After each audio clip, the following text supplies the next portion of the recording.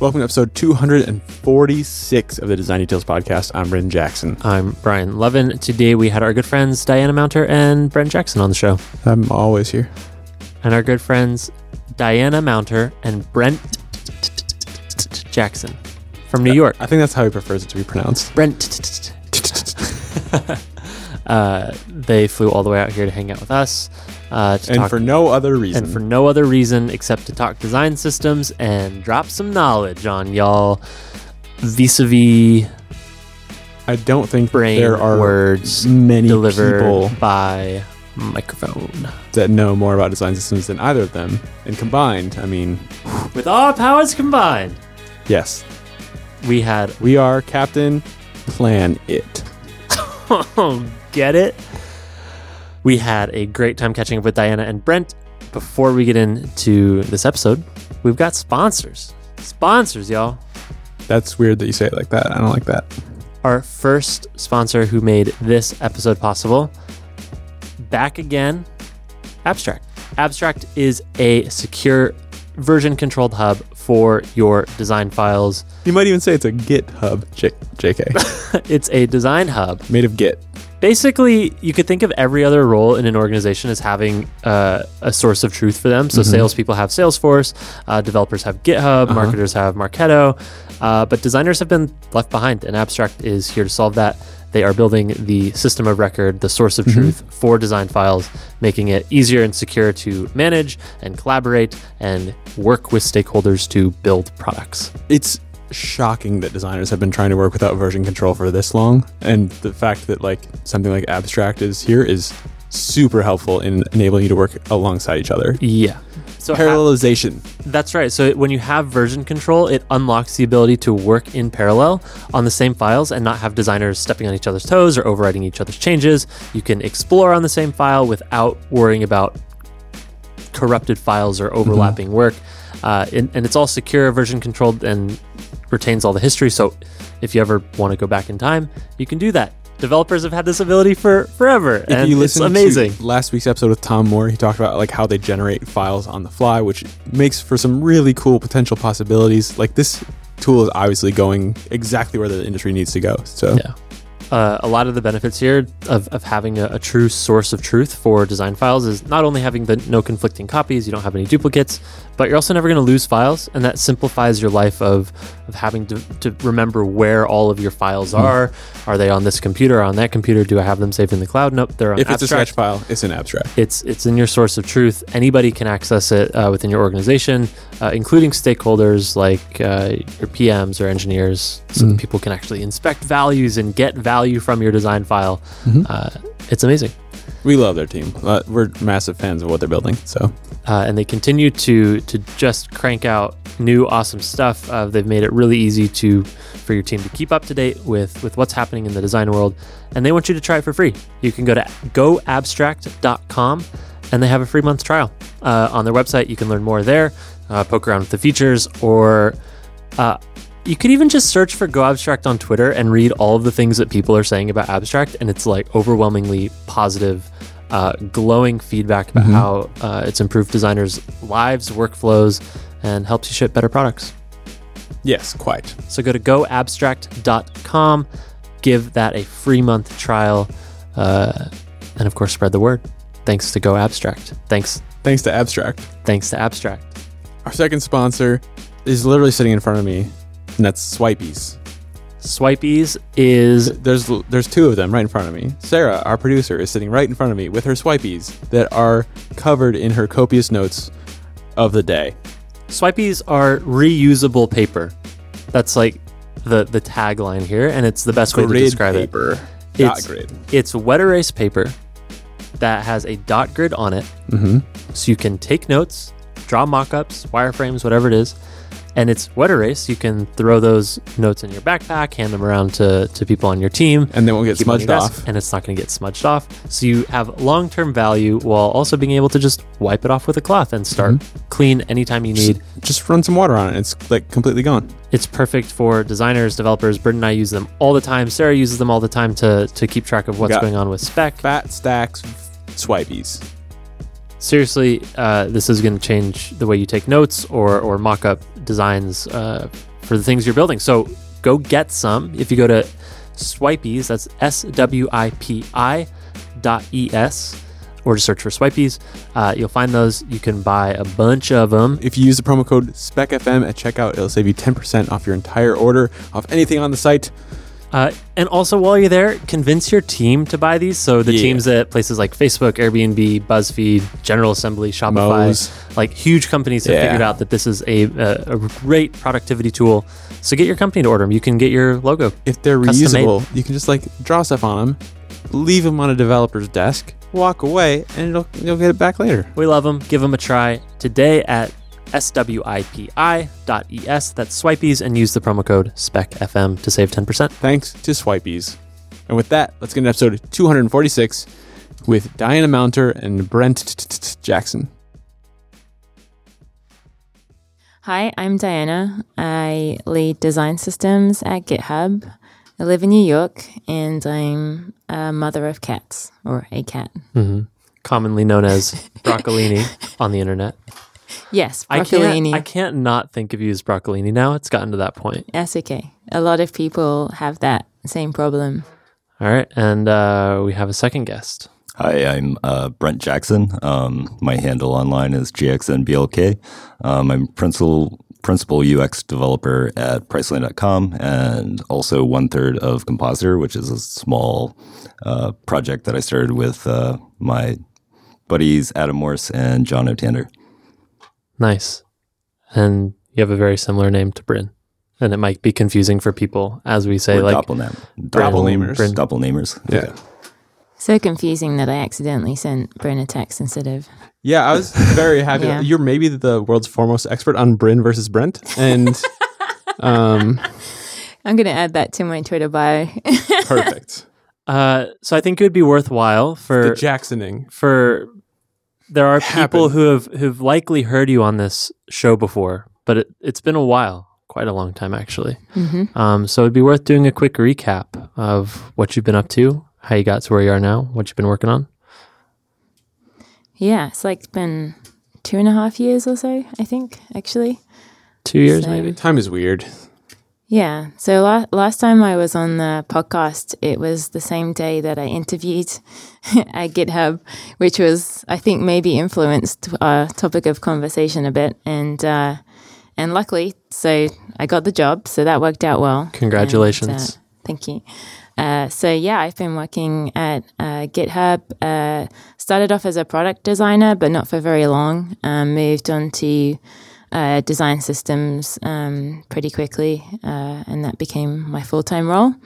And then last year, I became the manager for the team, and then we hired some more people. We had Sean Allen last year, and we just hired a new engineer for the team, Emily Plummer.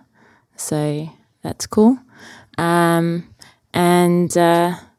Yeah, so I think I just filled my life up with design systems ever since, because as well as that being my full-time job, I started a meetup called Design Systems Coalition. It's the New York chapter. Gina Ann started it with the San Francisco chapter. And so that takes up a lot of time, but it's kind of awesome. When's it going international? Well, there's actually one in London now. Already. Nice. And I think if you go to, I'm trying to think what the URL is. I think it's literally design.systems/Design Systems Coalition, but you can link to it from design.systems. So, Gina made that website. So, Nice. yeah, they're over the world now. So, it's pretty cool. That's what I've been doing, and then speaking at conferences a bit. Eating, sleeping, breathing, design systems. Mm-hmm. And then the other thing, which I'm sure Jackson will talk about, is we got a cat. So that was a pretty big Yeah. So design Change. systems all the way down. cats and design systems. Yeah. Our cat's really into design systems. Yeah. She loves them. You've trained her well. Does that just mean you like talk to her about design systems all the time? She'll point out typographic inconsistencies and things like that. Nice. Start By pop- sitting on your keyboard? No, you can't have this anymore. This is bad. Look what you did. All right. I just want to say it's a really great, the design system meetup that Diana runs is really great. I really love it. And there's a really good community around there. So if you're in the New York area, check it out. Nice. Thank you. I think last time I was on the show, my title was designer, and I'm no longer a designer. I was working at the Grid, and after that, I started at a company called Bond Street, which was a fintech company in New York. That was the first time in my career that I've ever had the title developer, and I stayed there for a year, and now I'm at Priceline.com. I've been there not quite a year. And still working. My title is Principal UX Developer, where I guess the implication is that I'm meant to work with designers and the front end team. So we've been working on a design system there. From my part, mostly on the developer side, I'm trying to get, we started this as an open source project, trying to get more of the developers on the team to kind of contribute into that and start using it. And I work with the design team. They kind of drive the vision of it. So we're just kind of supporting it from a development side. That's and very happy cat parent as well. I know titles are largely aesthetic, I guess, but was the transition from having a designer title to a developer title meaningful, or did that impact you a lot? Or yeah, definitely. I mean, I'm still in IC. The day-to-day work is, I'm working in the code base. I'm creating pull requests, working with tickets, whereas I think designers aren't necessarily expected to do that too often. Although I've worked at places like Etsy and Kickstarter where the designers do work in the code base, at Priceline, the majority of them don't. So it's kind of like I don't know, it's kind of a wall, kind of a gate. Is it a gate that you'd want to have lowered for everyone? Because GitHub's quite a technical design team, right?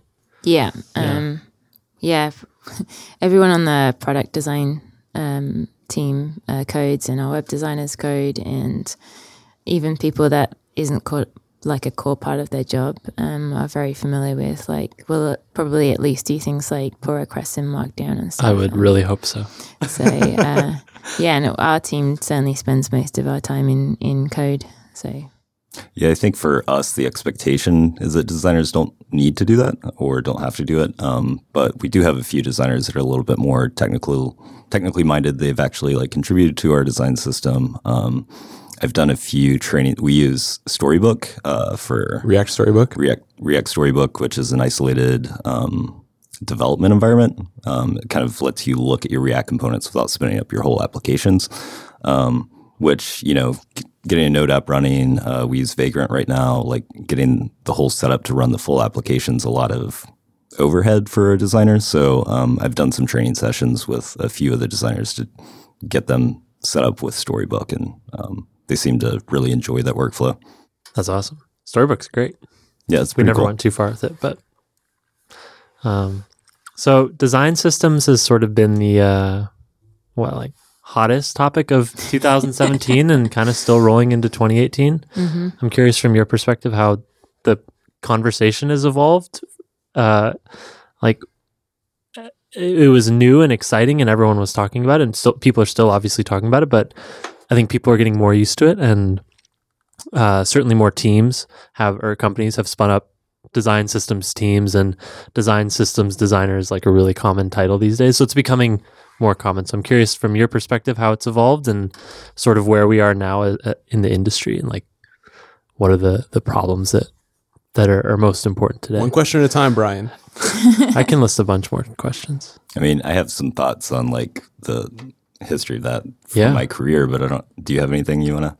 I think that's a pretty big question, but the first thing that springs to mind when you say that is I've noticed the sort of discussions that I have with people, either through the meetup or just in the community, are less about what are design systems, and where do I start, and more about the sort of how we scale it, how we increase the coverage of usage on our product, like how we track metrics, like more deeper into sort of the day-to-day of working on systems. Like a year ago even, it was just like a meme of like what's a style guide versus design system thing. Yeah, right? I mean, I even opened talks with things like that, and at the meetup I started to change the format of how I run questions, because so often people would ask like, where do you start, and ask the sort of same questions, or like how do you get permissions, and how do you describe what it is to other people. So having it become more popular it, like, helps with the communication of what it is, because even if you're not directly working on it, more people are aware of its value and things like that. So when you say you've sort of changed the format of the talks at the beginning, are you just pushing people that have those beginner questions to a external resource? Like, okay, that's a great question, but go here so we can answer different questions. What I'm doing, well, I was really talking about the meetup format. So I used to just we have like our format is like 10-minute lightning talks, and then do a panel style Q&A. Because I think really it's about having a discussion and starting a discussion that hopefully flows into the rest of like the social time of the meetup as well. And so I used to throw to the floor straight away, and now I start off with, I sort of make up some questions and to keep it kind of focused, because each of our ones is on a specific topic. But yeah, I think there's like, for people that are new to it, you can point them to a lot of good resources. And then we even have like a community, and like a Slack community and other things. So like you can, there's lots of places to point people to, like articles and stuff if they're new to it. Yeah, sure. I think Jackson had some thoughts though too. I don't know. I feel like I'm going to rewind the conversation if I. No, you said you had some thoughts on the history and the way things have. Yeah, I mean, it's kind of like what you were saying with like the style guide versus design system sort of thing. I think it's an evolution of what we used to just call style guides. Practically every job I've had, in some capacity, we were working on a style guide. We had like outside vendors at my first place, and we were kind of building a style guide so that they knew how to format things correctly. At Kickstarter, I got to work with Aaron Robbs, who's at Dropbox now, but he had worked at MailChimp before that and had done like kind of this style guide with the type scale and all these things. And then at Etsy, Diana was really involved in the style guide there. I was kind of more watching from the distance, but like I think around that time, people started using the word design system a little bit more heavily. And I don't remember the original question, but like I think it's like the same. It's from the same vein, but I imagine these design systems, like the term design system, to me means more like here's the actual like intangible thing that's being achieved by having a style guide, by having a component library, by having, styles defined in variables, things like that. It's kind of like not lobbing stuff over the fence, but getting like a closer bridge between designers and developers. What do you feel like are the biggest challenges today as things have matured a bit and people are getting more comfortable, like, having these inside their companies and teams? I mean, I think one of the biggest challenges with anything like this is documentation and like education. So it's like these tools are meant to make you like one of the main goals of our design system is developer velocity and design velocity. And if you don't know how to use the system, that's not going to be true, right? But once you kind of get up to speed with it, I liken it to something like the Unix command line. When you first get on there, you don't know any commands. You have to look everything up. It's probably a lot slower than clicking around with a mouse. But once you have those internalized, like there's a lot of, there's research that shows that command line interfaces are much more efficient. So I think it's kind of similar to that. But like, even shortcuts are like the same principle, right? Like keyboard shortcuts. Yeah, it's and you can't use a command line interface without documentation, right? That the man command kind of gives you a manual for all these things. A lot of command line interfaces have help flags to kind of get you started. And I think a lot of people want to build a design system, but kind of maybe don't spend enough time in the documentation part. I think you can start really small with just really good docs and get a long way. Go a little deeper on the what makes a good doc, because certainly in the last year I've seen a lot of companies publish their style guides and they all have a slightly different approach. Some of them you can tell are very developer oriented because it's like, here's the code snippet to use this in your project, and some are way more visually focused, like click to see the different colors and then there's no code snippets, or it's really principle driven but not necessarily like talking about implementation. So for you, what makes a good documentation site to ramp up that velocity for people? I mean, I think whether it's developer or designer focused, like if you're trying to speed up, developer velocity, then like you focus on that part. If you're trying to speed up the design process, then focus on that part. But isn't everyone trying to do both? If you're trying to do both, I think you need to balance those both, right? I like when the documentation's co-located, because I think that cross-pollination, that like crossover, and like the hybrids in our industry that may have one title or the other, like I think that's super useful for even if you're a user researcher and you're not doing anything with the interface, like just getting a little bit familiar with how the actual like medium of your application works, I think is good.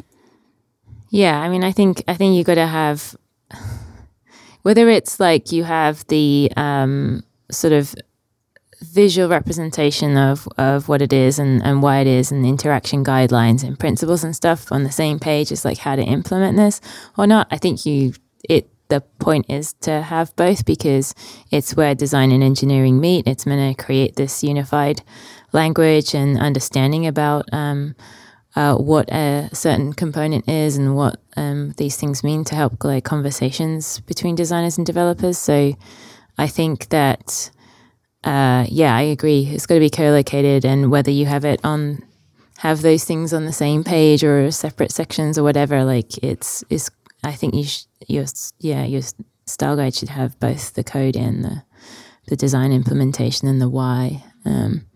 But I think the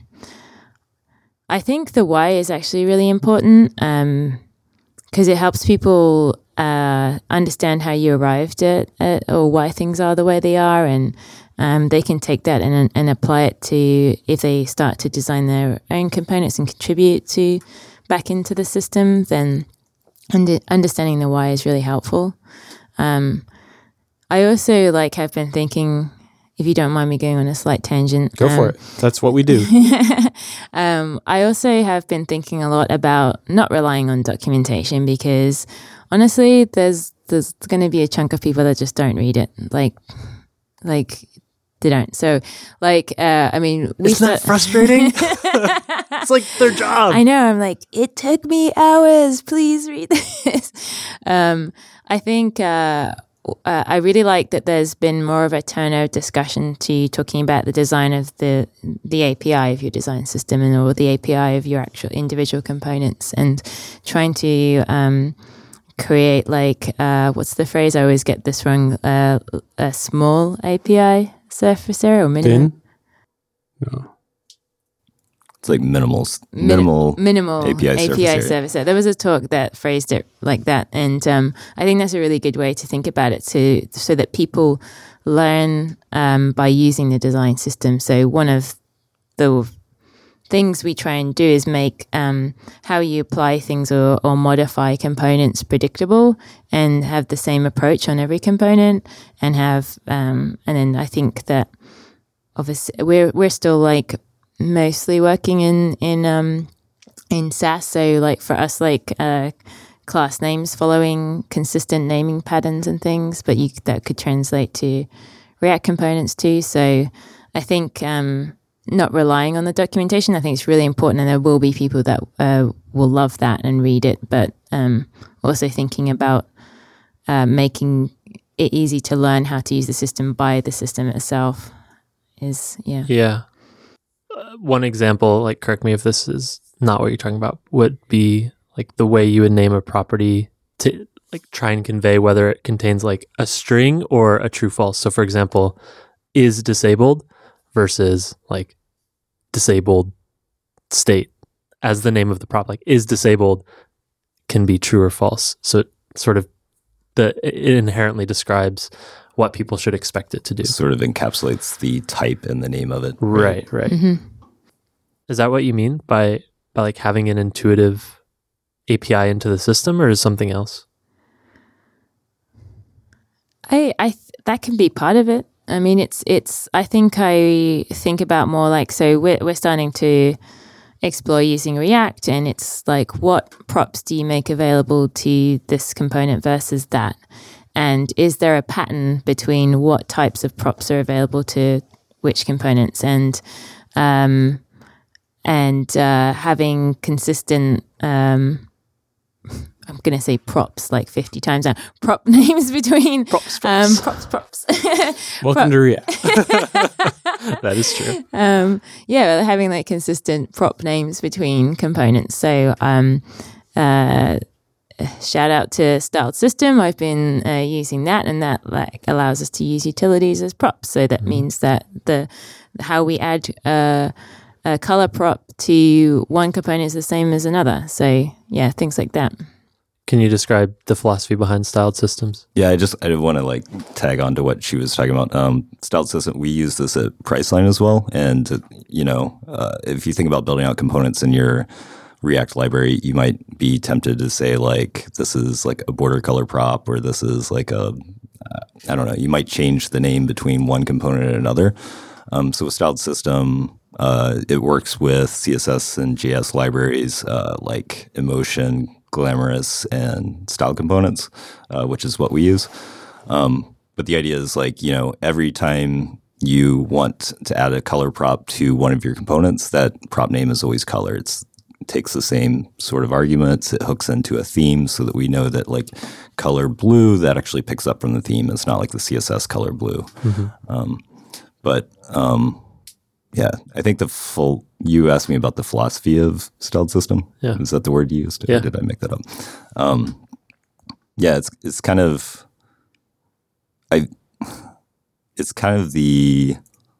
this is stuff we've worked on at Compositor. This is like related to other stuff I've done in the past. I built a React component library called Rebase. And I think it's kind of like riffing off of that a little bit. Which itself was riffing off of base CSS. Yeah, and base CSS takes a lot of ideas from like Nicole Sullivan and like object-oriented CSS, and stole a lot of ideas from Nicholas Gallagher's Suit CSS at the time. But it started off, there's if you're styling an application or doing layout, a lot of times you want to modify margins, widths, font sizes, colors, sort of ad hoc. That's hard to kind of like encapsulate into like, here's like a big component. You can go that route, but there's a lot of times when, as a developer, you may be like build an interface and a designer comes by and says, that's the wrong font size. So making those like changing requirements or like changing specifications like really quick to make, that's part of the idea behind it. But it's also, I think, unlike there's other React component libraries out there, and Rebase was really meant to be kind of like a baseline, and not to be used out of the box. It was meant to be extended upon so that like it has a button. The button looks really plain, but you want your button for your brand to kind of like match that. I don't think a lot of people use it that way, so I just kind of broke things down into more lower level pieces, I guess. This is like a problem with people reading documentation just in general. I mean, I'm certainly guilty of it as well. I probably didn't write the documentation that well for that either. Have you found tricks to get people to read the documentation or like actually give a shit about it? Have you seen A Clockwork Orange? I've seen half of it. Okay, never mind. Okay. It's a good reference. It was a long time ago since I watched that. Our team reviews a lot of pull requests to sort of help with people with their CSS, and Police. No, we're just we're facilitating the increased adoption of the design system. That is a very I just made that up. much more diplomatic way to say it. Yeah. It does feel. I've actually even called myself the style guide police because sometimes it feels like that. Governance is an interesting thing, but every time I see someone that, especially if I have a strong feeling that they're new to GitHub or don't work on the front end very much and don't know about Primer or the style guide or haven't used it much yet, then and they're doing something that I think that they obviously haven't read the documentation and they'd find it helpful, then I always link to that. So I'm like, you can use you can remove all this custom CSS and use like typography utilities. Here they are. So some people really love that. Some people react really positive. They're like, oh my gosh, there's even more stuff here and that will make my job easier now. Thank you. Sometimes not, but yeah. Yeah, I so think that helps. I think I try to be proactive about this stuff as well, like for pull requests and like code reviews that aren't like directly in the design system, maybe in the product. I try to like point people to like, hey, you could do it this way, or like maybe do it, and like link to the docs, or hey, this is available. You don't have to do X, you can do Y. Not in a policing way, but more in a like kind of guiding way. And I also try to make myself available to people so that like if they have questions about the design system or have questions about the code, that they can kind of like ping me and try to be proactive about developer education and kind of like pairing things like that. Is that office hours? Not strict office hours. It's just kind of mini interruptions, small interruptions throughout the day. Yeah, we do. We actually shout out to John Rohan, on the other member on the team, because we have office hours and we weren't really doing it very well, and he suggested like, why don't we just have this like open call and make sure we share it across the team and do it every day and promote that people can join the call and talk about a problem that they're having, get advice. Sometimes we pair all together to try and, especially if it's like a really gnarly like CSS bug. So yeah, we do office hours, which I think it's good for two reasons. One, being available and helping people learn the system and solve problems, but also it allows us to try and bucket those, I don't want to say interruptions because it's part of our job, but like it allows us to create time in the day where we can be focused and have our head down and do deep work, and then sort of try and bucket the sort of pairing and stuff into time buckets. We also do have a on-call rotation, so we called first responder. So that person like is meant to be available like that during that week. They're meant to do the CSS emergency. You'd be surprised how much damage you can do. Would I? Just use it. No, you wouldn't. Oh. Yeah, so I mean, I don't think in the 2 years since we've been doing that, I don't think any of us have had like a 4 a.m. wake up call. We are on our PagerDuty system, so we could be, but that's touch wood. That sounds horrible. That doesn't happen. But yeah, it allows it. It's really to allow and make sure that we can try and respond to pull requests, like do code review quickly and protect the rest of the team from Sure. the noise, basically. Are there a lot of pull requests that are primarily on the styling side, or are they often just like you just view those pieces? How much oversight do you have over the non-styling stuff? I don't know if you've used the code owners feature on GitHub, but that you can. No, what is that? So you can create a code owners file. I'm sure there's a blog post on GitHub for this, or on the help docs, and you can specify what you just list the file paths. So I can say Brian can never ship a style.js file ever without my approval. Yes. You can actually do that. Thank you. Because you could, as well as there's different levels that you can use it with. So with ours, it automatically we're set on pretty much every CSS file, and it can be directories, of course, and you can name a team or individuals, and you can. We have so many paths. Well, you can put it, Wildcard. /*. Yeah, you can Must do that. be reviewed by Bryn. Yeah, and honestly, Great. Cool.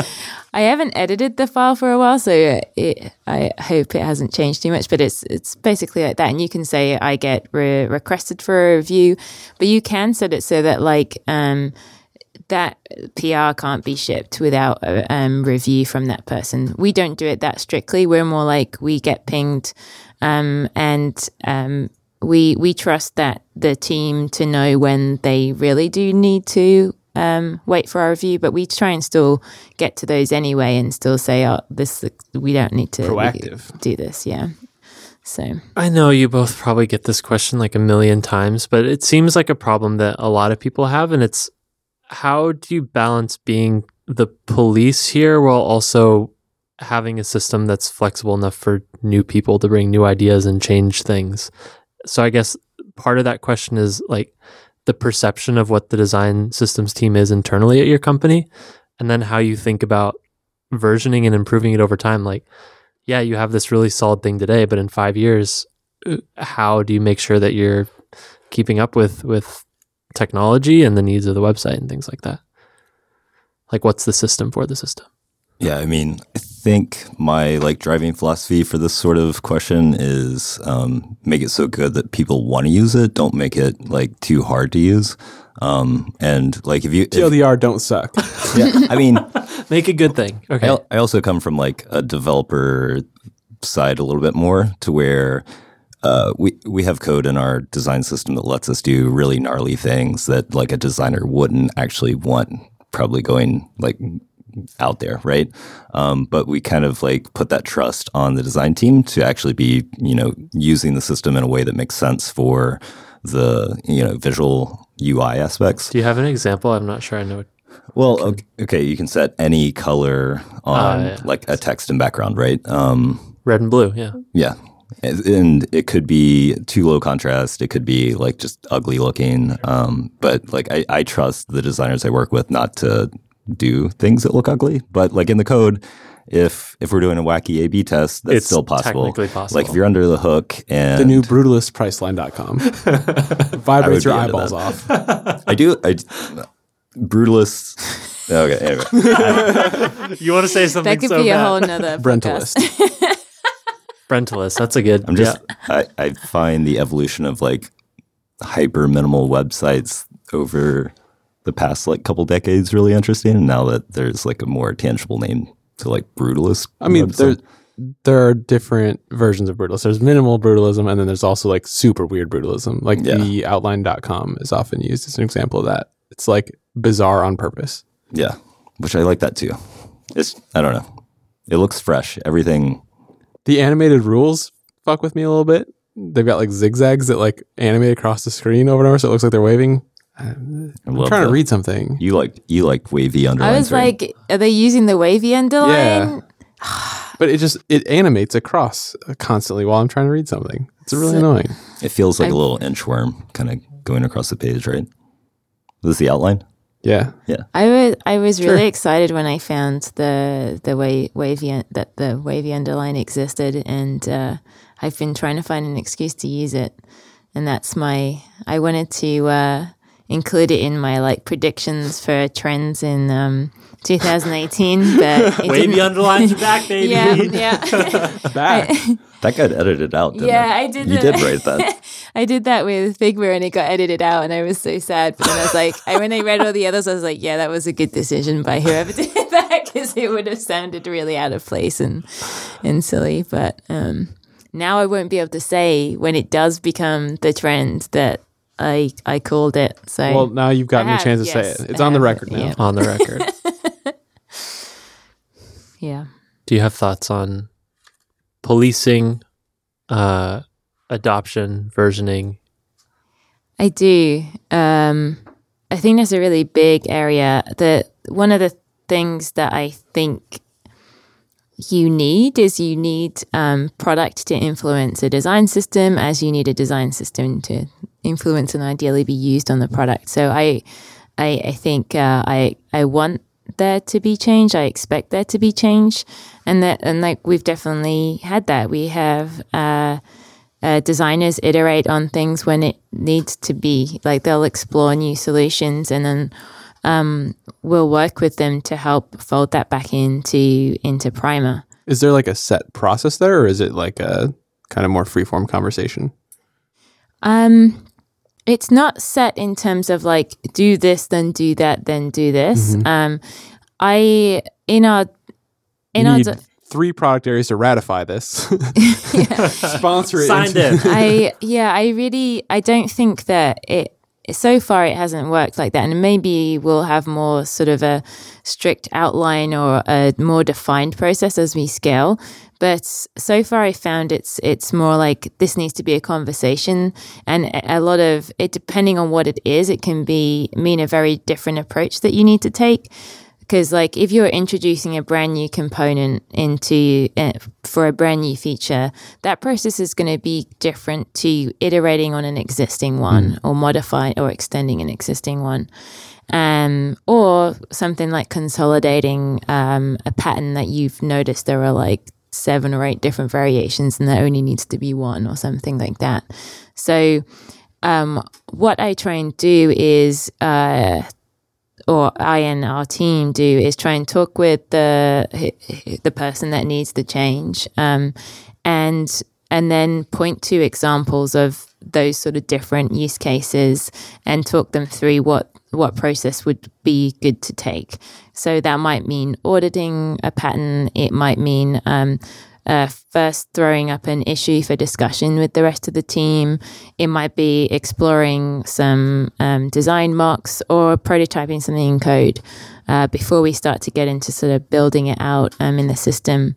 And we've had tons of product designers and some developers as well, like that help contribute back into Primer, which is great. And so we're learning every time we go through that. We learn like more about what works and what's effective from our side as well as the product side. What is the most effective thing, or some of the most effective things that you found? I mean, it's difficult to say one thing for the whole process. Sure. I think really it's collaboration and it's reading the documentation. Yeah. Read the docs. It's kind of funny because someone definitely asked the other day, do we have is this documented for like how to control? I'm like, yep. And for a while, we have like an internal team application, and you can change people's like sort of byline, and you can't ever change yours. And mine got changed to human style guide search because it was until we had like a decent search on the style guide. I was always like, yep, it's here. Yep, it's here. Should go with Doccolini. Oh, God. Oh, no. You heard it here. You're welcome. GitHub folks, please go change that. That will happen. At the moment, Excellent. It says something in French because I did an article on color, and it says something like l'expert sur color sur web or something, but I can't. I just said that really badly because I can't speak French. You nailed it. Nope. Every French speaker will know exactly what that was. I've totally forgotten what we were I do talking recall about that now. article though. Obviously, I couldn't read it, but I remember that coming out. Yeah, it was funny to translate it because I have obviously the English copy, and I translated it back, and I was like, yeah, there's quite a lot of things that got a little bit lost in translation, but oh well. Do you think the world's getting too tied to React?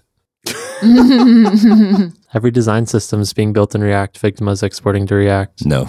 Figma isn't exporting to React. Someone built a React exporter, to be clear. It would be great if we could just all agree on one thing. Is it? No, probably We not. all need a new standard. Now there are N+1 standards. You want to We- say we something need so bad, innovation. but you're. I just wanted to say no. Do you want a longer answer than that? Yeah. I don't think it's a bad thing right now. Like, if you're using React in 2018, it's going to be easier to hire developers who are familiar with it. It's a large community. It's a large like ecosystem of components and like tutorials and like training and all this stuff. So it's got a lot of advantages there. I think I don't know if designers realize how much of a paradigm shift it was for how you actually build UI in an application. It feels really native to like what I think is the most common design processes. Like it feels like the way you build an app in a design tool.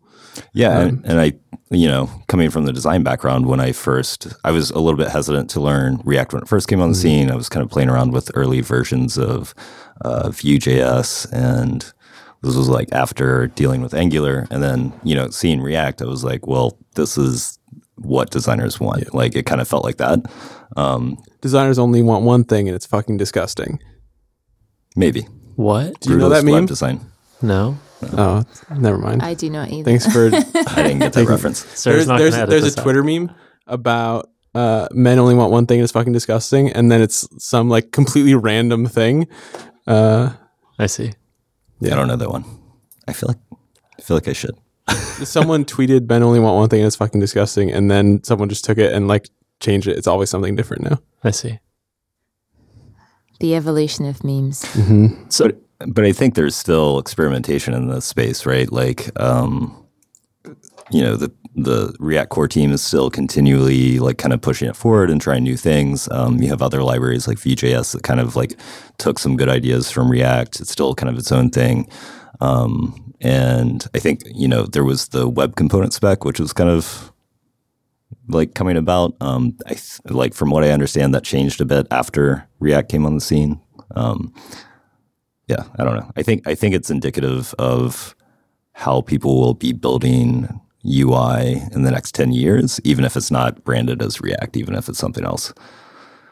I think another idea that gets lost is that I think Facebook developed this so that they could kind of have the same way of building UI across platforms. I hear some people say, we don't want to use React, we want to use like a universal like framework agnostic thing, and I'm like, that is React. Like React can render to PDF, it can render to native application UI, it can render to web, which a lot of people use it for.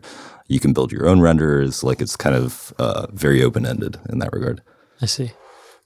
What are you most excited about with React coming up that you see 10 years is too far out to predict where all this is going. I mean, the most recent thing is something coming out called React Suspense, which kind of lets you do some interesting async things with React. Not to get too nerdy. Which we got a preview of yesterday. Yeah, at the Zeit Day. I told Diana to make sure she watched this one. I did. I watched it. It was great. Give us a TLDR, because so far I've seen that talk and then Dan's talk announcing React Suspense. And both of them talk about it purely from a user experience point of view. Like they sort of talk about the technical details, but they're like, the reason this exists is because of the user experience. Let us show you how much better of a user experience you can create. Well, this is something I was talking to Diana about after the talk. It's the type of thing where I feel like design tools like really lack, right? Because the developers are working in the code base. They understand the intricacies of asynchronous API calls, and like you may get like the movie detail part, but you don't get the comments at the same time, but you want to render that UI together. What does that look like? Do you put spinners all over the page? Like that's a really terrible user experience. So it's like, I'm sure they worked with designers on this as well, but like this is the type of thing that if you're working in Sketch all the time, you're not going to be thinking about like, oh, what are all these intermediary loading states, and like what does it actually feel like? Or even if you do think of the intermediary loading states, it's hard to envision all of them coming together on one page at the same time. Well, you also don't know like which queries are going to like take longer and all that stuff. Like, exactly. You just can't know that backend. What's going to resolve in what order? Yeah. And to take network latency. Do you need one for like the total page and then individual components and then, So for people that don't know, can you give us a TLDR on React Suspense? Diana? But, do you want me to? TLD, a really simple example is, with React, you can kind of like, if you don't have data for a component, you could render a spinner in its place. That's what a lot of people do. So it's like, if there's no data, show a spinner. If there is data, show the component with the data. If you're on a fast connection, you may see a really quick flash of that loader. That's probably not ideal. If it's going to load within like a few milliseconds or like a few hundred milliseconds, like just wait that small time and then show it. But then if it's taking 2 seconds to load, like give the user an indication that it's taking longer. It's about feedback of the data, right? Yeah. Without being annoying. Yeah, I mean, from the user perspective, I think it's great because I think that it's more intentional. It means you're using those loading states in a more intentional way. You're not just saying, "Oh, and here's our loading state for everything ever." You're thinking about here's how this page is going to load for most users on fast connections versus small, and you're not just thinking about the whole page. You're thinking about the components on the page and I think that's part of the design, and it seems like there was a lot of excitement around is it skeleton components for like loading states, things like we use those. Yeah, but one of the I don't think it was it? Yeah, I think Andy Clark showed this in the talk. He showed like counting all like the different loading states, and I think that we think we're being really clever sometimes by doing this, but actually it's drawing more attention to the fact that the thing hasn't loaded yet. Yeah. So I think, there's some interesting stuff to think about in terms of like the psychology of loading states and things. So I'd be interested to see because as well as like talking about this, something that I think Jackson and I have talked about a fair bit is like how sometimes the development world sort of influences the design world, because they were able to come up with a better solution for this, right. Which actually ends up in a better design experience, a better user experience. So I think this is one of those things, right? I think the other interesting thing to note is like not only is it something that like, I mean, you could do this today with React. You could kind of be really smart about like a timeout for when you're showing a loader versus not. I don't think a lot of people do because it's a little bit more difficult to do. So I think the what people call like developer experience around this, like how hard it is to do this, like does it guide you in the right way? I think they did. From what I can tell, I haven't used this stuff yet. It looks like it's like just makes this really easy to do out of the box and like kind of do the thing that's good for your end user without much like effort up front. It's like literally just type in the number of milliseconds that you're willing to have the user stare at a blank space. It's like, 300. Cool. Done. Everything else is taken care of. Yeah, that's exciting. Cool. Timeout, then fade in. That way it looks nice. Timeout, then fade in, then fade out, then fade the content in. Yep. While sliding in left from right. Have you have it fade out on top of the content, so it just fades into the content. Best user experience ever. Loading state designer, Brent Jackson. One of my most popular repos for the longest time were loading spinners. FYI. Right. I would like to also say that I gave you feedback on one of them that was the Cylon style one from Battlestar Galactica. And it was better because of that. So, yeah, Diana helped out. Props Diana to helps me. out. Cylon expert Diana Mounter. This is how you make it more Cylon-y. I think the psychology of loading states is interesting. And, everyone knows like, well, it's almost gone too far. It's like, oh, well, if you have a loading state, the perceived loading time is slower than if you show nothing. But now it's like, there's a middle ground. Like nobody's fooled. Yeah. Yeah. Or people have just gotten savvy to it, right? Yeah. Like they know that it's just bullshit.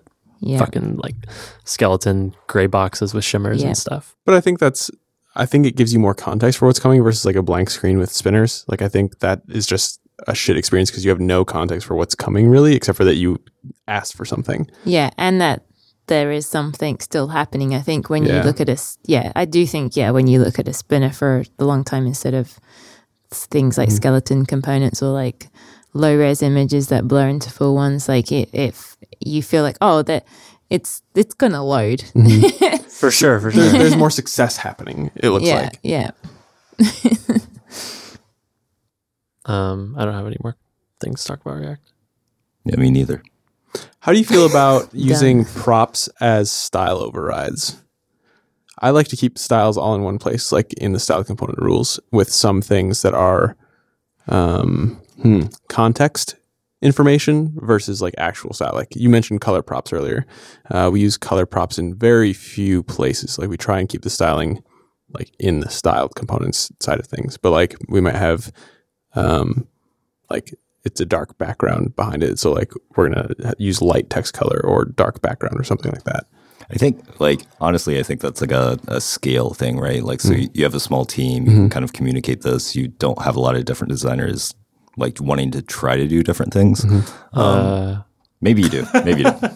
Maybe you have disagreements, but you can talk in a room together and figure that out. I wouldn't say a lot of them, but we do have very different tastes. But it's hard to know, especially all these different teams working with the design system. It's hard to know how they may want to, I don't know, requirements change, right? Like that's the way I think about it. And if it's quick and easy to make that change, like say you did want to change the color that was hard-coded in a component that you have.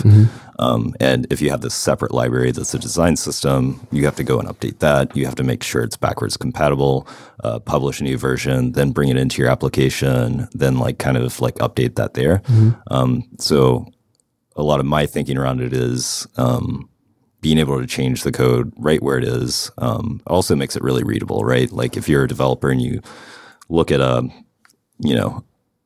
page component and you're like, I want to edit something in this blue box area, you can look and see this is the box with the background blue. And it's like a little bit easier to identify. And I think you get the same benefit from if you look at Primer CSS, a lot of the naming conventions you do there kind of serve that same purpose, right? Yeah, it's a really similar model. And we're okay with people using utilities to override component styles, but it's more like it should be an exception. And if we notice a pattern of the same thing getting overridden, then we know that component needs updating. But I think that's okay. It's still part of the system, right? I tend to override instances with styled components allows for you to do inheritance, right? I can just override a single rule and then use it in that instance, right? But if you're going to basically kind of let people have free reign with it, that seems, I don't know, weird. So you think having multiple places to check for whether or not the styling changed, just seems frustrating. So you can import a component, then pass it into styled components and kind of change stuff, override it there, right? So if it's button, you can do styled and then button and have it be button green, and it just overrides the background color to be green or something like that. I think this gets back to part of philosophy behind styled system. You can make a box component that has every CSS property on it, right? I think that's not super helpful. And you're just writing CSS as props. But if you're using styled components and you're not kind of abstracting these things out, if it's rule of three, if you're doing something 3 times, you should probably abstract it out into a component in this case. But I look at CSS like it's a low level, almost like assembly language. I work with a lot of developers that aren't interested in or super strong with CSS. Some are, and the ones that are, I encourage to work on the design system and kind of help out with that. But I work with those people too. Yeah, but for a lot of front end developers, they get more frustrated with it, and it's a bigger time suck than it is something that's seems worth learning. Where color, as an example, even non-developers know what color means, right? So if you can kind of build these abstractions that let people build the interface without having to think about CSS, I think that's super powerful. That's the best argument I've heard for that. Making it so people don't have to think about CSS. Sure. Is GitHub using a CSS and JS library, or is it still just Sask being compiled? We are exploring that.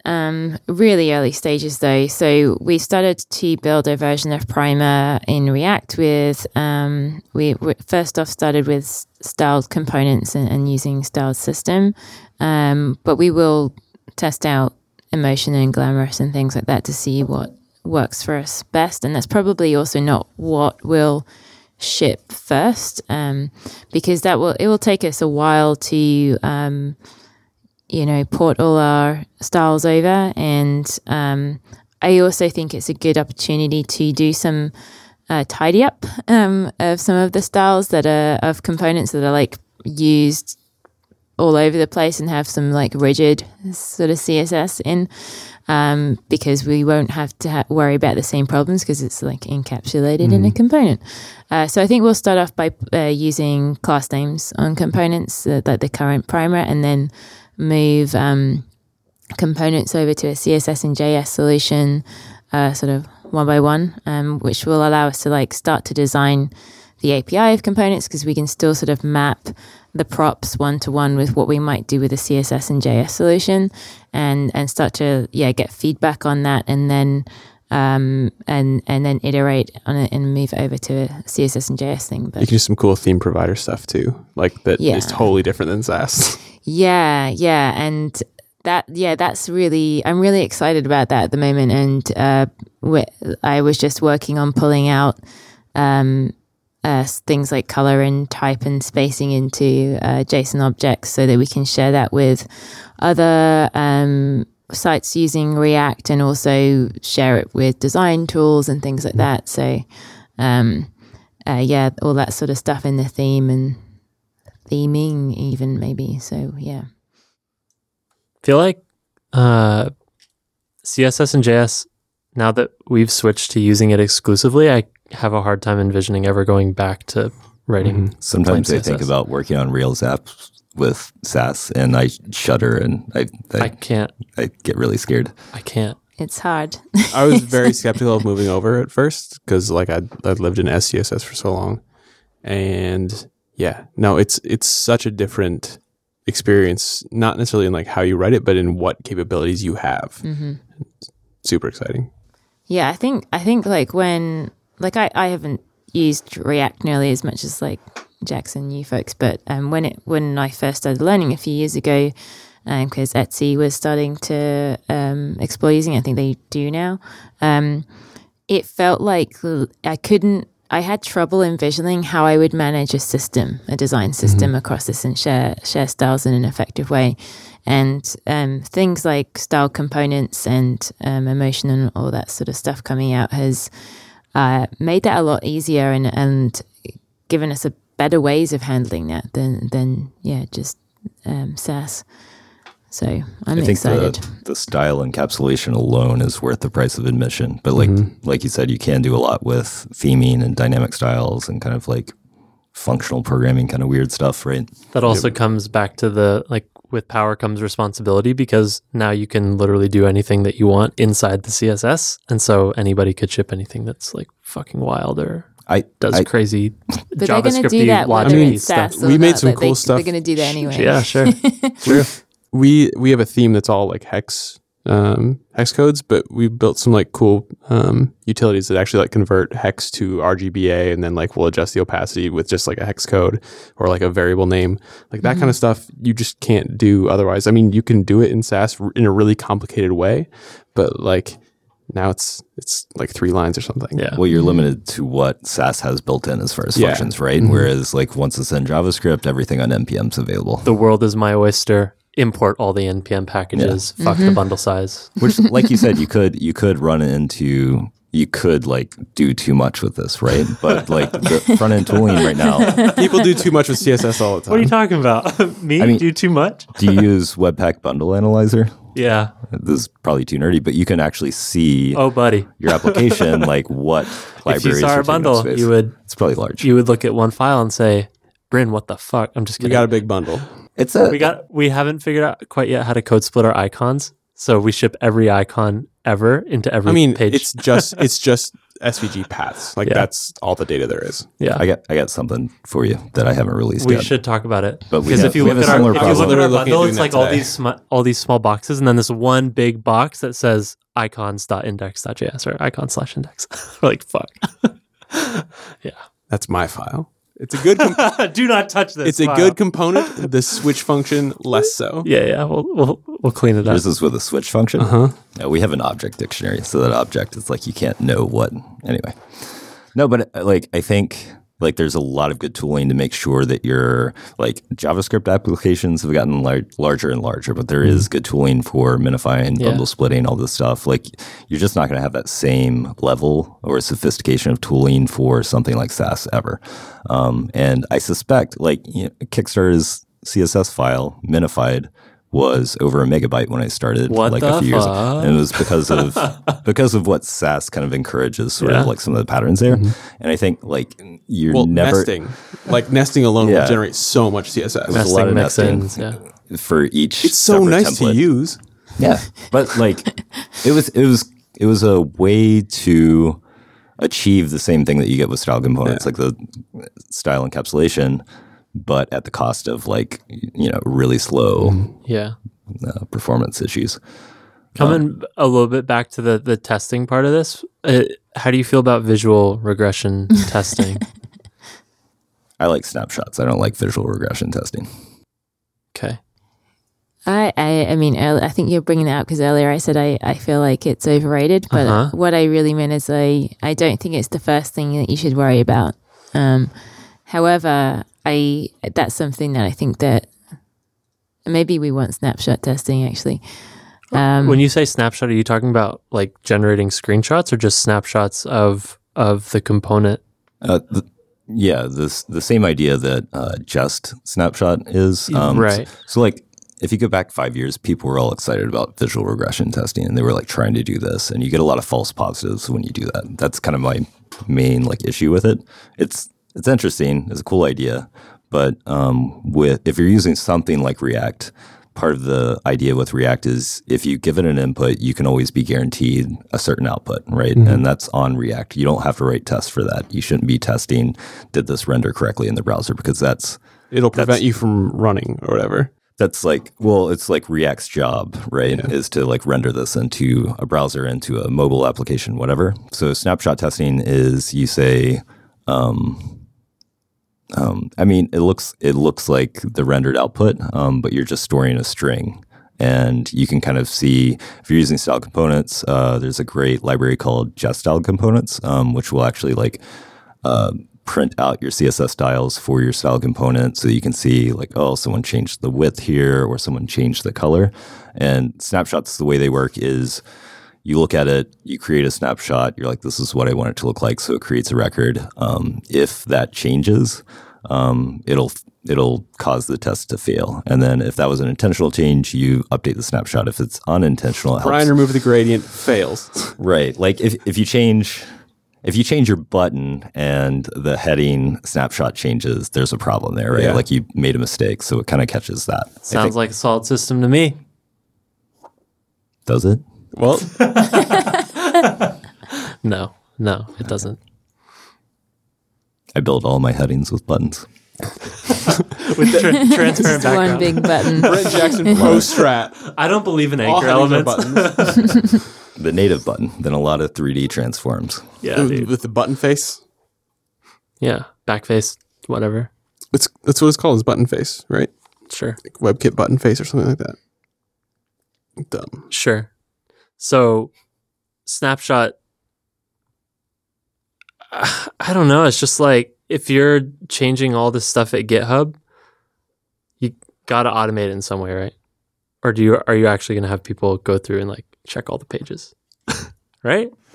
Yeah, we go through and check all the pages. I can't tell if you're being sarcastic. No, we do. Holy shit! But isn't that something you want to? We don't go and check all the pages. We know which pages we're changing. So, is there like a checklist that's generated for you, like based on where it's imported or used or anything like that?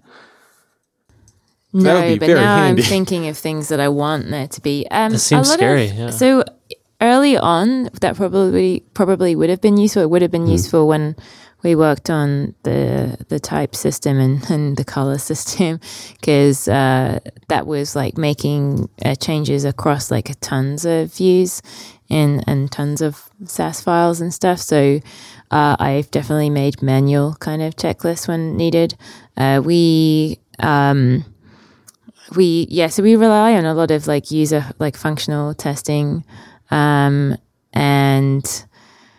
sticking stuff up on our, like, we have like a review lab with production data, so you can if there's like really huge changes, then I'll ask a bunch of designers or developers to use that for do their work on GitHub if they're doing work where they're using GitHub, which is most people, and just use it for the whole day in Review Lab, which helps like spot problems. So yeah, it is very manual, and there's definitely a lot of we would definitely like to have some tooling that helped with that. And with the visual sort of regression side of things, one of the things that we pretty much always do is like before and after screenshot. So even if we weren't using it for what I guess visual regression testing is designed for. It's just useful so that one step is automated for us. So we're like, this is, visually what's changed. So, I think it's something that we will start to try and find, build tooling for, or we'll focus if we do keep moving forward with React. I think that might give us some easier pathways to doing things like that. And we'll certainly start with like testing on Primer on the component library itself rather than in .com, because while .com is the biggest, I guess, user of Primer, there's also like lots of other websites that GitHub has that use Primer. So we would probably focus on ensuring the system changes what we intended them to be first before .com. So I do want to add a thought. I think I don't like visual regression testing, but I do see a lot of value in visual diffing. Like if you're a designer and you're like changing the interface, you kind of want to see like what it looked like before, what does it look like now, where are the like nuanced differences? Did this shift up? Did this shift down? Like I think that's actually. There's not enough tooling in that space, I don't think. Abstract does that. I know Laravel did that back in the day. Like it's very useful. We just did that with, I think you saw we moved our Octacons over to Figma. And I don't know if you've heard of Probot, but it's like a GitHub bot. And so we used Figma, the Figma API to export the screenshot of changes to our Octacons, which are our icon system, if anyone's not familiar, and then we use Travis CI, so continuous integration, and use Probot to make a visual diff of the changes to the icons and open a PR, which is super awesome, and that's something we'll like extend to like the rest of the design system as we port stuff over to Figma and explore that more. So yeah, it's definitely helpful. Where do you see this pattern of like icons is a great example of like where Figma could really shine with that API integration, but obviously they and every other design tool wants to move beyond that and have designers and developers like thinking in the same tool. Like, okay, you built this in Figma, now it exports to React in some way, and that React component can live in your application. And so when the Figma file changes, the component in production changes. Like, where do you see that pathway going? Obviously, you've started with icons, but how far do you take that? Like buttons? Yeah, I mean, it makes sense for the icons because we can export the SVG code, right? So that's behind that design file. I don't think that we would have Figma or any other design tool be the source of truth for generating the component code. I think that's really interesting and useful for like prototyping and stuff like that. So that's an area where I think we're more inclined to use it. But I do think that things like React SketchUp and HTML SketchUp and things like that, where you port the icons, the components in automatically from code into the design system is really interesting. So that's the thing I'm excited about. I'm excited about Figma's Write API, which I think they're working on later in the year. So that will be something that I want to explore.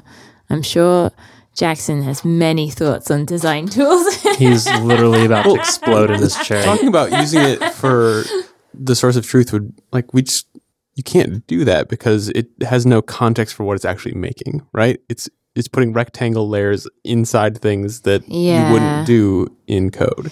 And it's like components are going to be components of other components in your system, or that's how I would think of it. So how does it, and maybe there's a way to map it, but anyway, you I think like to your point, like I don't think the sophistication of something like any design tool. I'm a big fan of Figma, really excited about the API stuff they're doing. But like you're never going to be able to keep up with front end and developer tooling. We use NPM, we use semantic versioning, we use Git for source control, GitHub, all these tools. Which frankly, design tools should do all that stuff, I think. Right. I think the correct approach is for like the design tools to kind of adopt that stuff where it makes sense. Yeah, I think it's kind of like React Sketch App and like the Figma Write API, like starting with the code and then providing more tooling for, like, I think the underlying thing has to be code because that's actually what's going to production. That's actually like the real thing. But if that can kind of go back into, if there's tooling built on top of that enables designers to explore outside of, running an application, things like Storybook, right? Like you still have to know some code, but like you don't have to know how to manage the application state to be able to do things and something like that. Sure. I think Storybook's just like a very, early example. I think you'll see more and more stuff that kind of like follows that lead. I don't know. But as you get into things like Figma having a Write API that's like native to it, I mean, you can, and it's on the web, you can start like, you can do like almost a package manager, right? Like you can start importing Octocons or someone else's style guide and work with their components as it is. Like that stuff gets pretty interesting, and it gets closer and closer to being a one-to-one relationship with how developers work, which I think is really great. Visual linting rather than like visual regression testing seems really interesting to me. Like there are rules that say you can't do this. That seems pretty neat. I think I would just add a caveat to that. It should be about like, this is you're like breaking out of the design system, not you can't do it, because there might be a need. But yeah, I really like the idea. I think people need to be in design tools sometimes, and then they need to be in code sometimes. And I think people need to be able to work in the tool that they most feel comfortable with, or for the job that they're currently working on, like what makes sense to them, what allows them to explore what they need to explore, or whatever. So that's one of the things that this might offer, is that people who want to make their changes to icons in Figma can do that there. If they want to do it in code, they can do it in code. So yeah, I think very few people would ever want to like write SVGs in code. Are you kidding? Sounds awesome. I might know someone that hand code. I specifically said very few.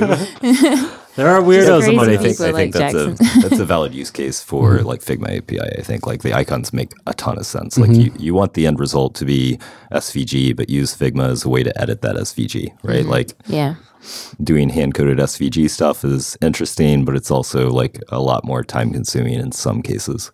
If you're making a triangle, it's super easy. It's probably faster in code. But if you're making suitcase icon, I don't know. Yeah. Or like the Octocat, right? Like that's that would not be Would not so want easy. to try that. Can we do a quick divergence? What side projects are you working on right now?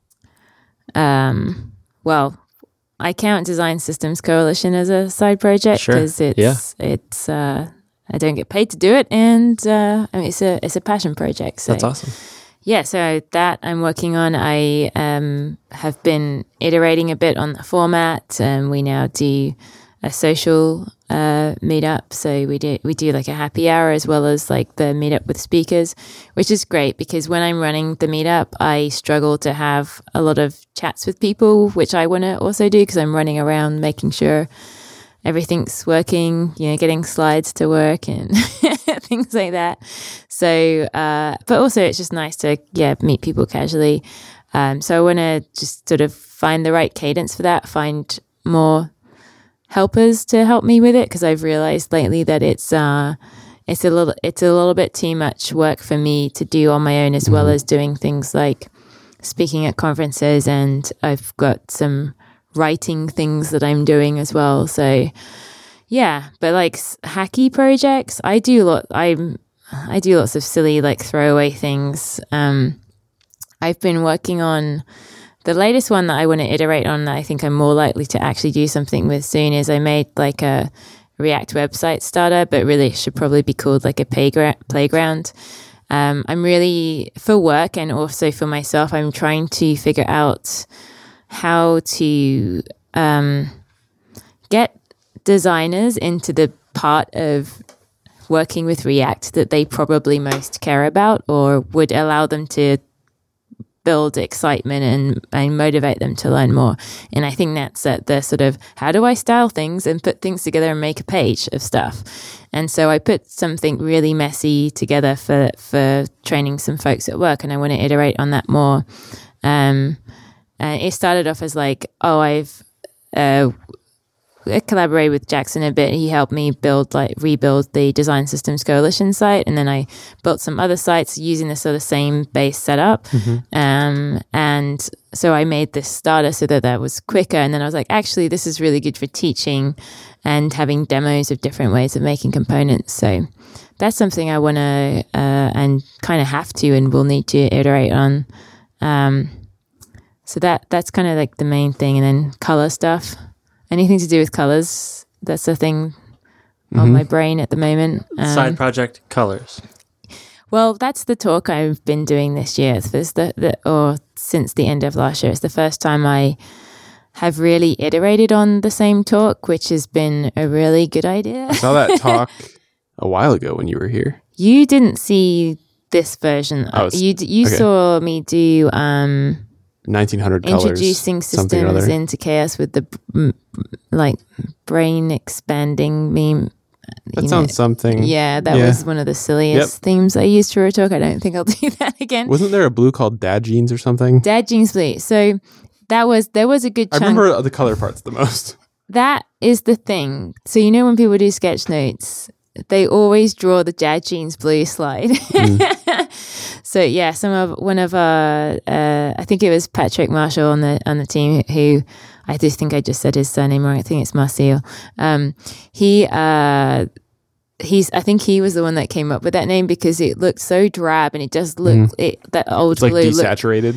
Yeah, it looked like we just literally color picked it from like stonewashed jeans. So that's where that came from.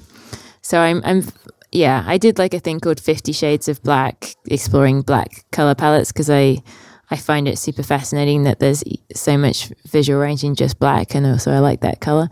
And so I'd like to find some more projects that help teach me more about working with React and JavaScript and working with color programmatically. So, and then I have another project which one more because it's relevant to this podcast. Is it this sleeping? Is the monumental Is it one. Sleeping or eating or? There's no. It's called What Keeps You Up at Night, which I should spend a bit more time on, and it documents. Should you though? I want to. I really enjoyed the chunk I did. Well, you started that question. You're the reason we ask what keeps you up at night. Did I? I wasn't the first person who asked it. It was at the Etsy meetup, though. Yeah. I think you suggested that we do it more often. Yeah, you strongly encouraged we make that a common thing. Yeah. Well, so for people that haven't seen it, explain. Basically, so over time, so at the Etsy live meetup, Aaron Moody asked Randy Hunt, what keeps you up at night? And it was like a really awesome, interesting answer. And then on the following podcast, you asked it again a few times, and then there was a bit of a gap. And then over time, you started asking it more and more. And I was like, I really love the answers that are coming out of this. And actually, I'm going to tell you a story that you might not know. And if you do know, I'm going to say it anyway. So when we did a GitHub live recording, right? And I was like, they're going to ask me what keeps me up at night. So I started like thinking about what my answer would be.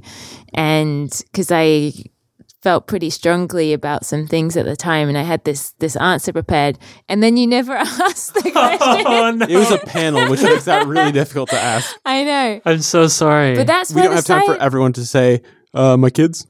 That's why the side project happened, though, because I started thinking about it, and I started thinking about how people's answers to that question might change over time, and it's kind of like a snapshot in time of what's on that person's mind in that point in their life.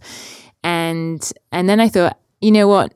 I don't know if people want to read a blog of what keeps me up at night. And then I was like, I could, transcribe the answers from the show. And it's super fascinating and really interesting to hear what people say. So where can people find it?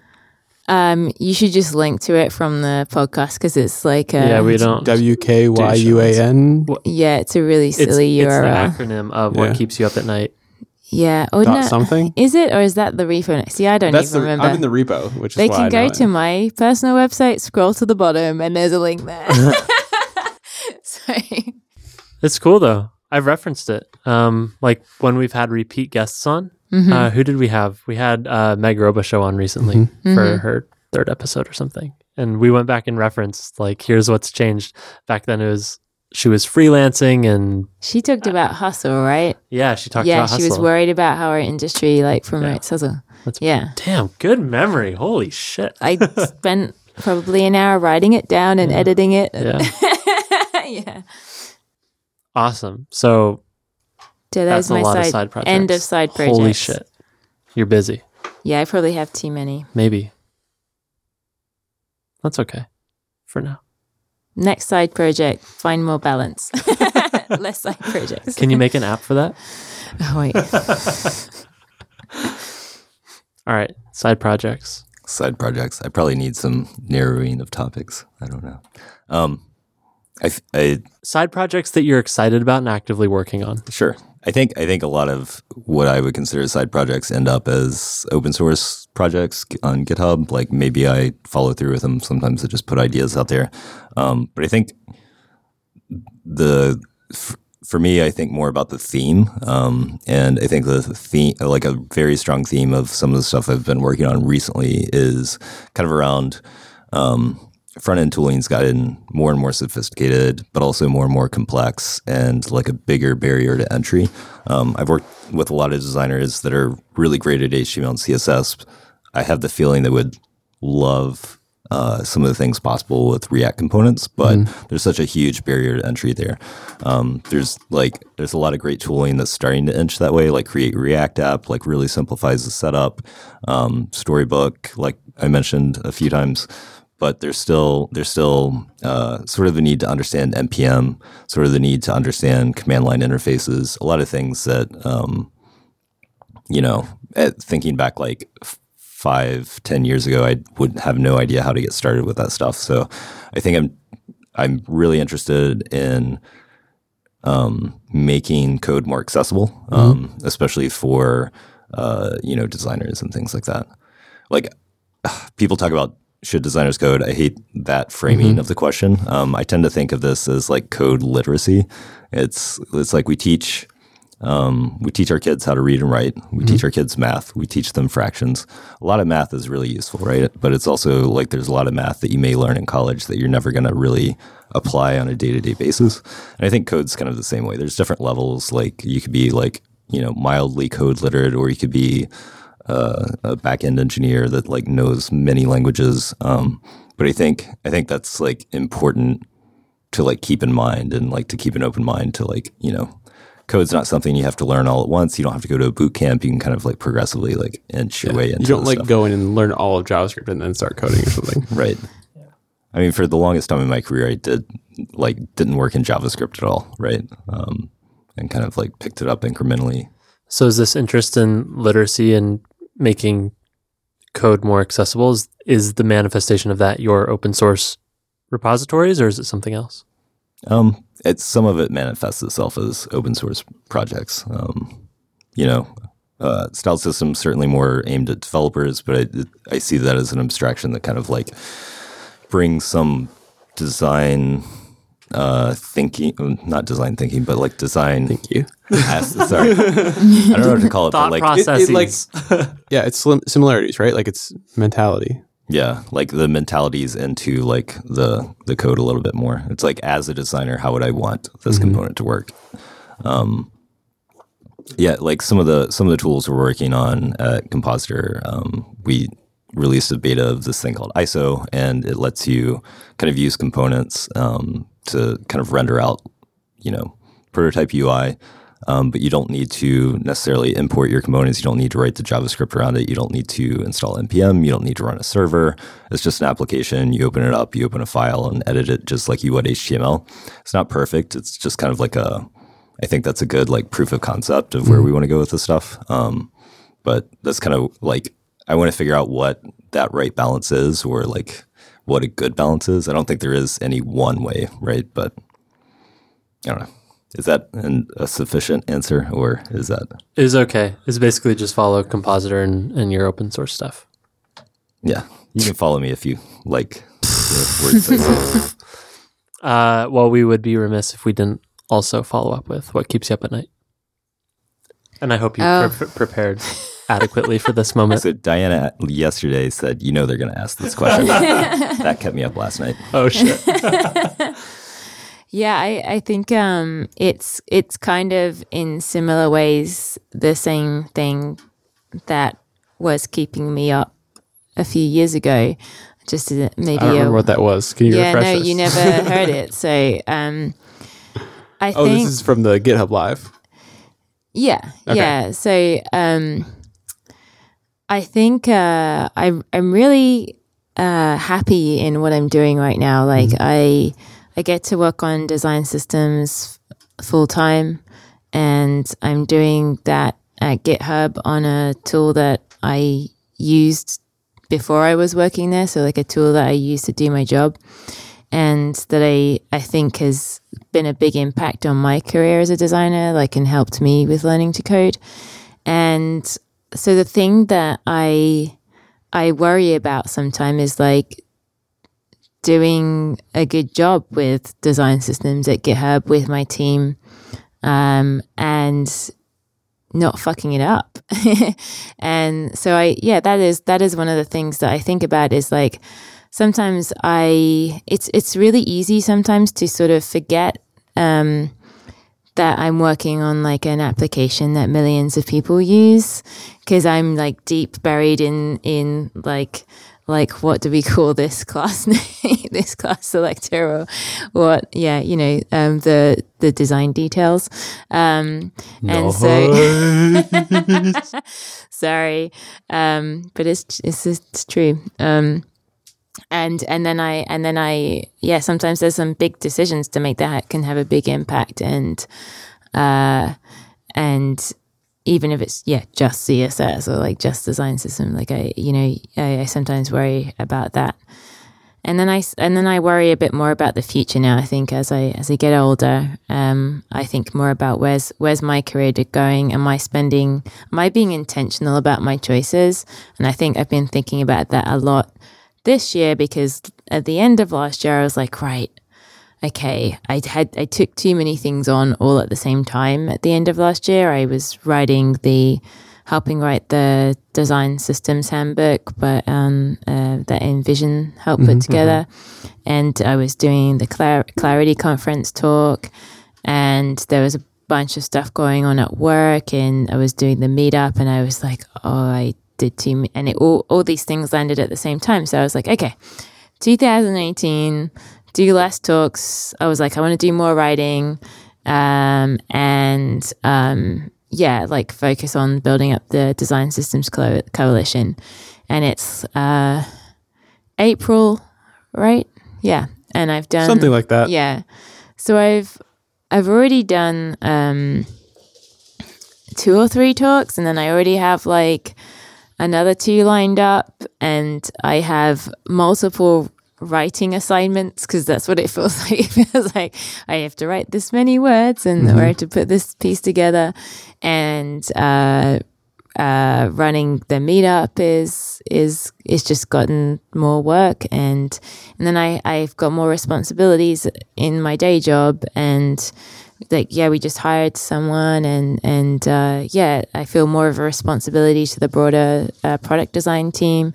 I'm thinking more about like how to help like the hiring process across the team and onboarding and things like that. So I think being more intentional and thinking about, am I just sort of going with the flow and what's thrown at me, or am I making choices with thought and like spending my time on the right areas? So all those things, and Leia, our cat, who likes to come and jump on top of me, wake me up, keep me up at night. Stole both of my answers. Everyone always does that, and it's like, it's like, yeah. Well, I'm glad you did this exact same thing as everybody else, Diana. General career anxiety, and also the cat. Yeah. Yeah. She's a quiet cat, and she brings toys in the night, and she'll meow, like, here, I brought you a mousy toy. Thank you, I cat. like to think so I hide her mousy toys in places, and I like to think that she's like mad and like, will you stop like hiding these toys? I've told you before. That's what I like to imagine she's really saying. But it's kinda what it very sounds So like. you're cute. torturing her. I think she enjoys it. It's fun. It's a job. It's a job at night to find the toys. So Ah, yes, pet jobs. That's what I usually think when Brian yells at me. Is I'm like, well, I gave you something fun to do. oh, Nope, that's not fun. what keeps you up at night, Jackson? I was waiting for someone to ask me. All three of us staring at you like this. It's good audio content when you just stare at people. Yeah. Like I think the thing I wanted to say is sort of similar to Diana, but like in a different angle. Like I say no to a lot of things. I try to like be very focused. I try to be very like centered on one thing at one time. I don't feel like I get distracted by too many things, but I worry. I wouldn't say this keeps me up at night, but I do worry, like, am I focusing on the right thing? Am I, like, putting my energy where it's, like, most worthwhile? And, like, kind of in tandem with that, like, am I steering people wrong? Like, I do a lot of open source projects, and, like, a lot of people look at this stuff and get ideas, and, like, hopefully they're good ideas, but what if they're terrible ideas? And, like, is this actually going to cause problems? Generally, I don't think so, but, that does kind of, like, at the back of my mind, kind of, like, worry me a little bit. It's like, if we're keeping this literacy metaphor, it's like, what if you're publishing an alphabet of sorts, but all of your letters are backwards? That's going to fuck some I people like up. that metaphor. I'm okay with that. Okay. Hopefully just one letter's backwards. And it's like the lowercase L or Like something. Andy. Yeah. Like people get it. Sorry, I cut you off.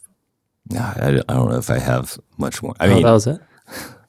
the dark answer is climate change. Like that is just super terrifying to me, and it's such a terrifying, large thing that no one's acting on it because it is terrifying and large. That does. Honestly, that keeps me up at night. Not so much. A thin layer of O3 in the upper atmosphere is what keeps you up at night.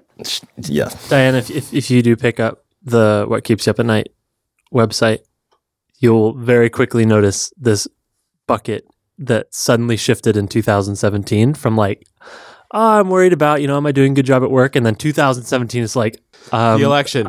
nuclear war, Yeah. climate change, civil war. Like, I actually didn't. There was a couple of times where I was going to sort of ship it and share it more broadcastly, but because there was so many dark things happening in the world, I was worried that the answers would be reflected in that context. And so I think I actually have added something to the site that it's like in the context of the Design Details podcast and people are talking about design, because I was worried about that because I don't want people to be worried about their answers on there. Yeah. I mean, I will obviously take them down if they are, but I think for me, it has changed. I wanted it to be a thing that helps. So if you're at a certain place in your career, and I think it's a really insightful thing to sort of hear what worries people in a different, or what people are like choosing to care about and think about and are concerned with at different stages in their career, whether you're like Daniel Burker and super experienced and or you're an IC just starting out. Like it's really interesting to hear the range of the evolution of things that sort of matter to people over time, or people that become parents and their priorities change and things like that. So I agree. I think Yeah. it's really interesting. And I like this idea of snapshot in time and being able to hopefully compare that across people over time. I think Well, that was Yeah. always an idea that went into the beginning of Design Details, is like we could have the same people on yeah. a couple years later and like check in, and that's And it's sort of interesting. happening. Yeah. And I also like, not that particular question, but the Design Details has, like, if you go back and listen to old episodes, hearing the themes that get talked about around what designers gave a shit about in 2015, 16, like, it's different. It's just totally different than Wavy today. underline. yeah, I did actually start building categories into it for that reason, so that people could explore. Well, It's not, yeah. yeah, like, well, so yeah, categorizing, that's interesting. I would say, like, one is, as we've talked to people multiple times, a lot of the conversation shifted from like IC work to management work. And then Bryn and I's interests have shifted as well. So you can notice that as he and I have built more stuff together, we started talking to more and more engineers. And it's like those macro trends have been fun to sort of watch develop over time. We're actually probably interviewing a good chunk of engineers these days. We also started with an engineer, so That's true. To be fair, I was technically a designer the first time I was on. Technically. but like I also don't self-identify as a designer anymore. So like doing a show about design is like less interesting to me now. Like I feel like I have a pretty good grasp of that stuff for the most part. And now like one of the big benefits for this was like getting mentorship and like learning and like just talking to people about things that you don't usually get like expert opinion on or whatever. And the area I want that information from is now engineering rather than design. Mm-hmm. Things change. Turns out. Someone tried a song about But that. I mean, there was you mentioned with like people being concerned about their answers, especially like from are they taking like what's happening in the world seriously enough outside of design? Like there was an episode where we recorded with Jessica Collier and it was right after a shooting happened. Yeah. And like we didn't even want to talk about design. We're just like, well, shit, like what do we do now? Yeah. Like it was reported like an hour before we recorded. Yeah. Like We were just in a bad mood. we were just like, I don't even know how to start this thing. Yeah. Yeah, I think there's a fear of worrying, like focusing on trivial things when all this stuff is going on. I've definitely worried about that with my use of Twitter and other social media and promoting things like the Design Systems Coalition and being like, is anyone going to care about this right now when all this other stuff is going on? And I kind of ended up thinking, well, we all still have to, a lot of us are still doing our jobs and need to learn and share things, and maybe we can use our skills towards helping some of these serious things, right? And so learning to be better at our craft is a good thing. So that's sort of the way I've ended up thinking about it. We had a Figma launch scheduled one day that I think it was Ferguson. Like shit just went down and we're like, we're not doing that now. Don't launch anything. No. Yeah. That's crazy. It's important to have like world context in mind as we have these conversations. I mean, it's been a very abnormal couple of years. For sure. Yeah, for sure. Well, this was fun. That was On that note, That's what's keeping us collectively up at night. Cool. I feel bad for taking that into a dark no, direction. it's good. I'm glad we talked about it. Well, thanks so much for coming over while you're both in town. Thanks for having us. It's been fun. yeah. Thanks. It was fun to be back on the show. That was episode 246. Thanks so much to Diana and Brent for coming out here. Thanks to you for listening. Whew. That was a real thrill ride. From start to finish. It's like Avengers.